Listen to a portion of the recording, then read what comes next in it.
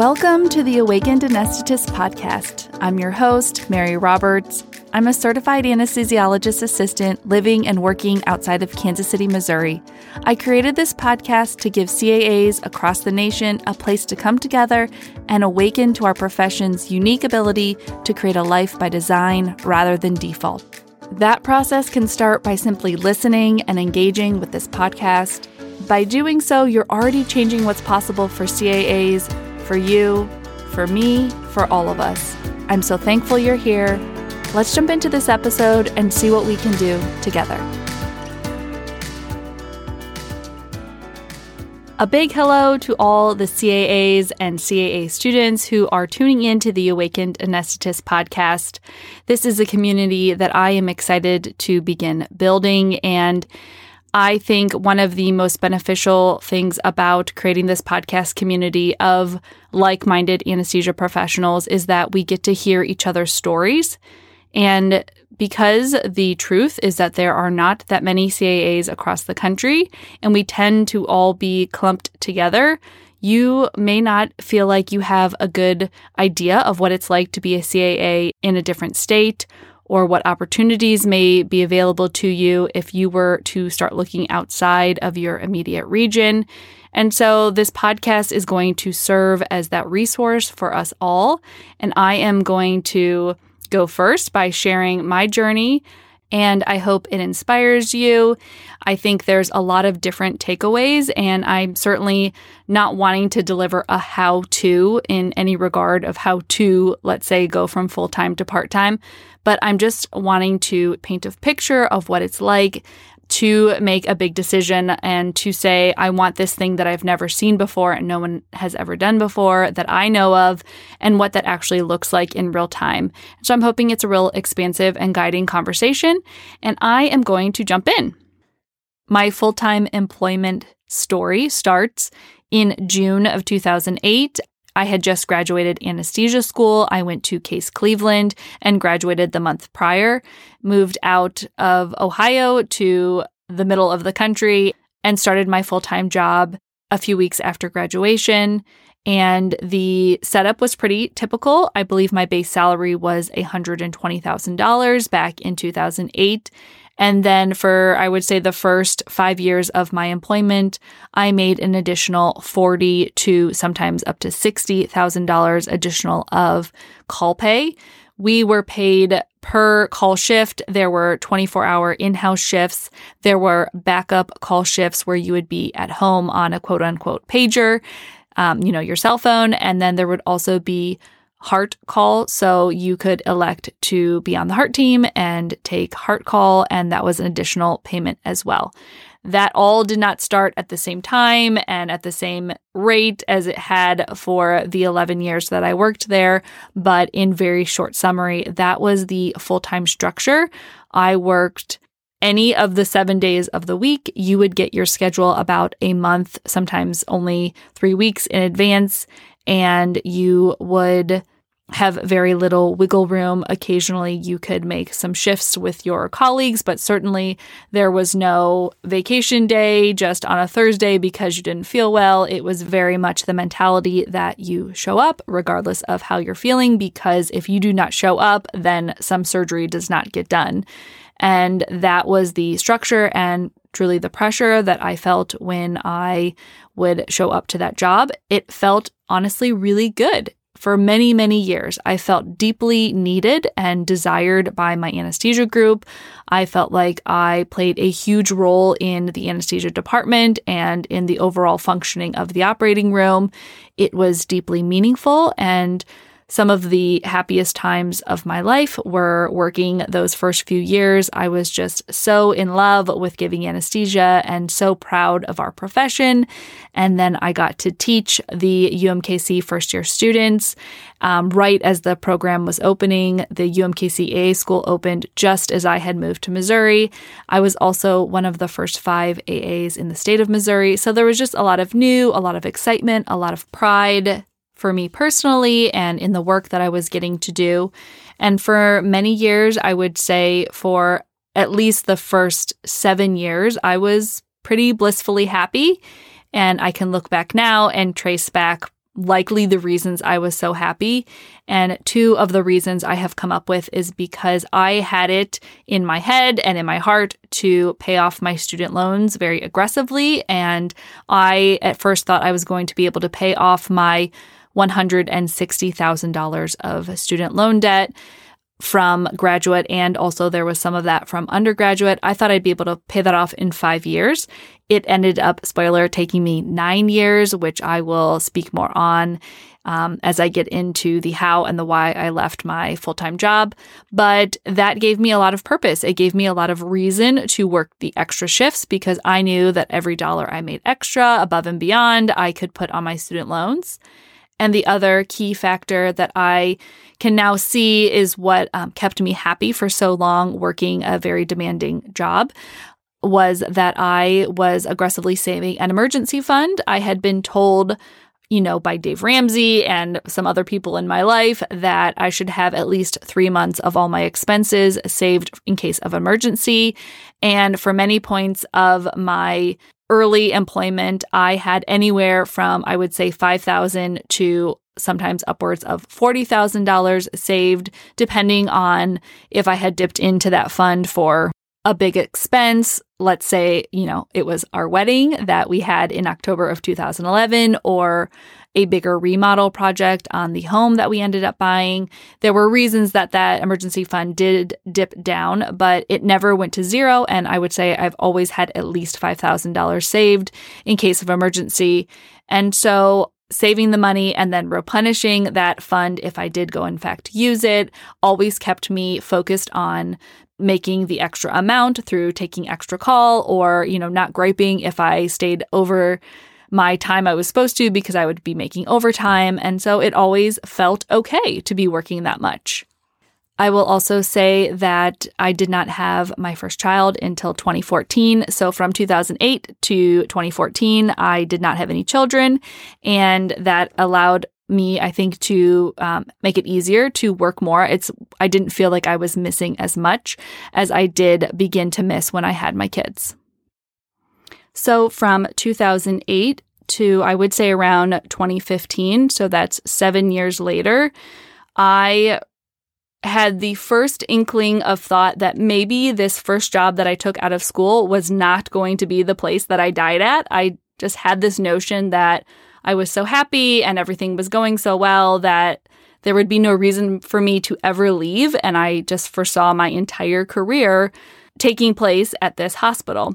And in that year, 2015, we saw some turnover in our department, and there were some longstanding CRNAs actually that left, people who I never thought would leave or had said that they would never leave, up and left for a better opportunity or a different opportunity. And it just opened my eyes to the idea that, hey, maybe I could question whether this was the place that I wanted to be at forever. I think in my subconscious, because there weren't that many options for CAAs in the state of Missouri and specifically in Kansas City proper, that I didn't ever consider working at a different place because I didn't think that there were a lot of other options for me. And even though these were CRNAs who were leaving and have a bit of a different playing field when it comes to job opportunities, I still was inspired to consider my own career and whether I wanted to make some changes. So in that year from 2015 to 2016, we saw some turnover. A couple senior CRNAs left. One of them actually was the person who was making the anesthetist schedule.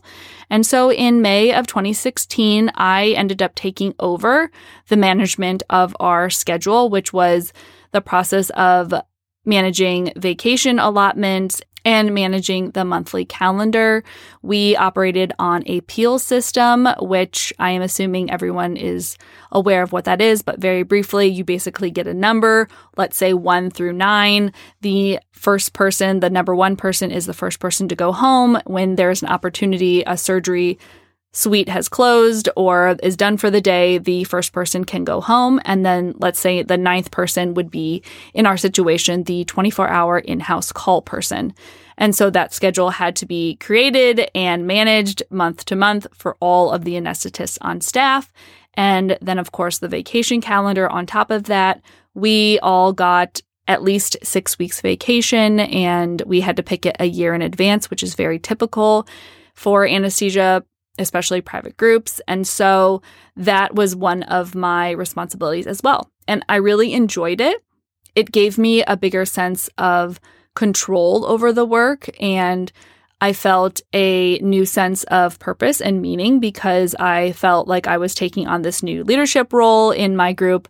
At this point, I had worked at this hospital for 8 years and was now becoming more and more senior. As I said, some of the most senior people had left and then bumped me up in my seniority.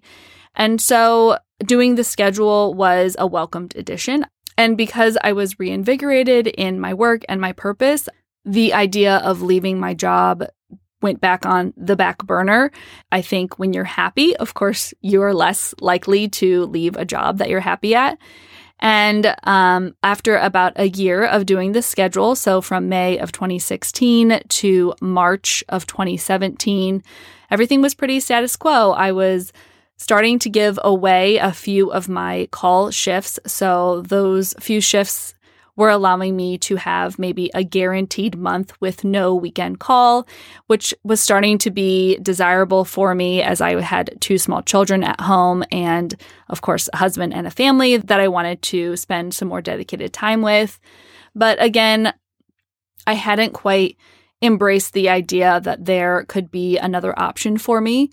And then in March of 2017, I became pregnant, and it was an unexpected pregnancy. And this was really the catalyst when I looked back on this process that opened my eyes to the idea that I simply did not have the bandwidth to continue working at the pace I was working and also be the mom I wanted to be and also be the woman I wanted to be and have the time to myself that I wanted. I wanted to feel joyful managing my kids and my house and have personal time. And I just wanted more than I felt my job allowed for, the work schedule, I guess, allowed for. And so 2017, I was pregnant for most of that year, and I became increasingly more and more set on the idea that I was going to work less. I didn't exactly know how I was going to be able to work less. My job at the time did not offer any part-time shifts or really any shifts that were any different from what I had already done for the past 7, 8, 9 years. And so I just simply began to give away all the calls that I could. At that time, we were all taking about 2 weekend calls a month and about 3 weekday calls a month. And a call for us was a 24-hour in-house shift. And we almost always had the following day off. And so they were desirable to give away because they were paid independently and also because you had that day off. And so I was able to give most of my call shifts away most of the time.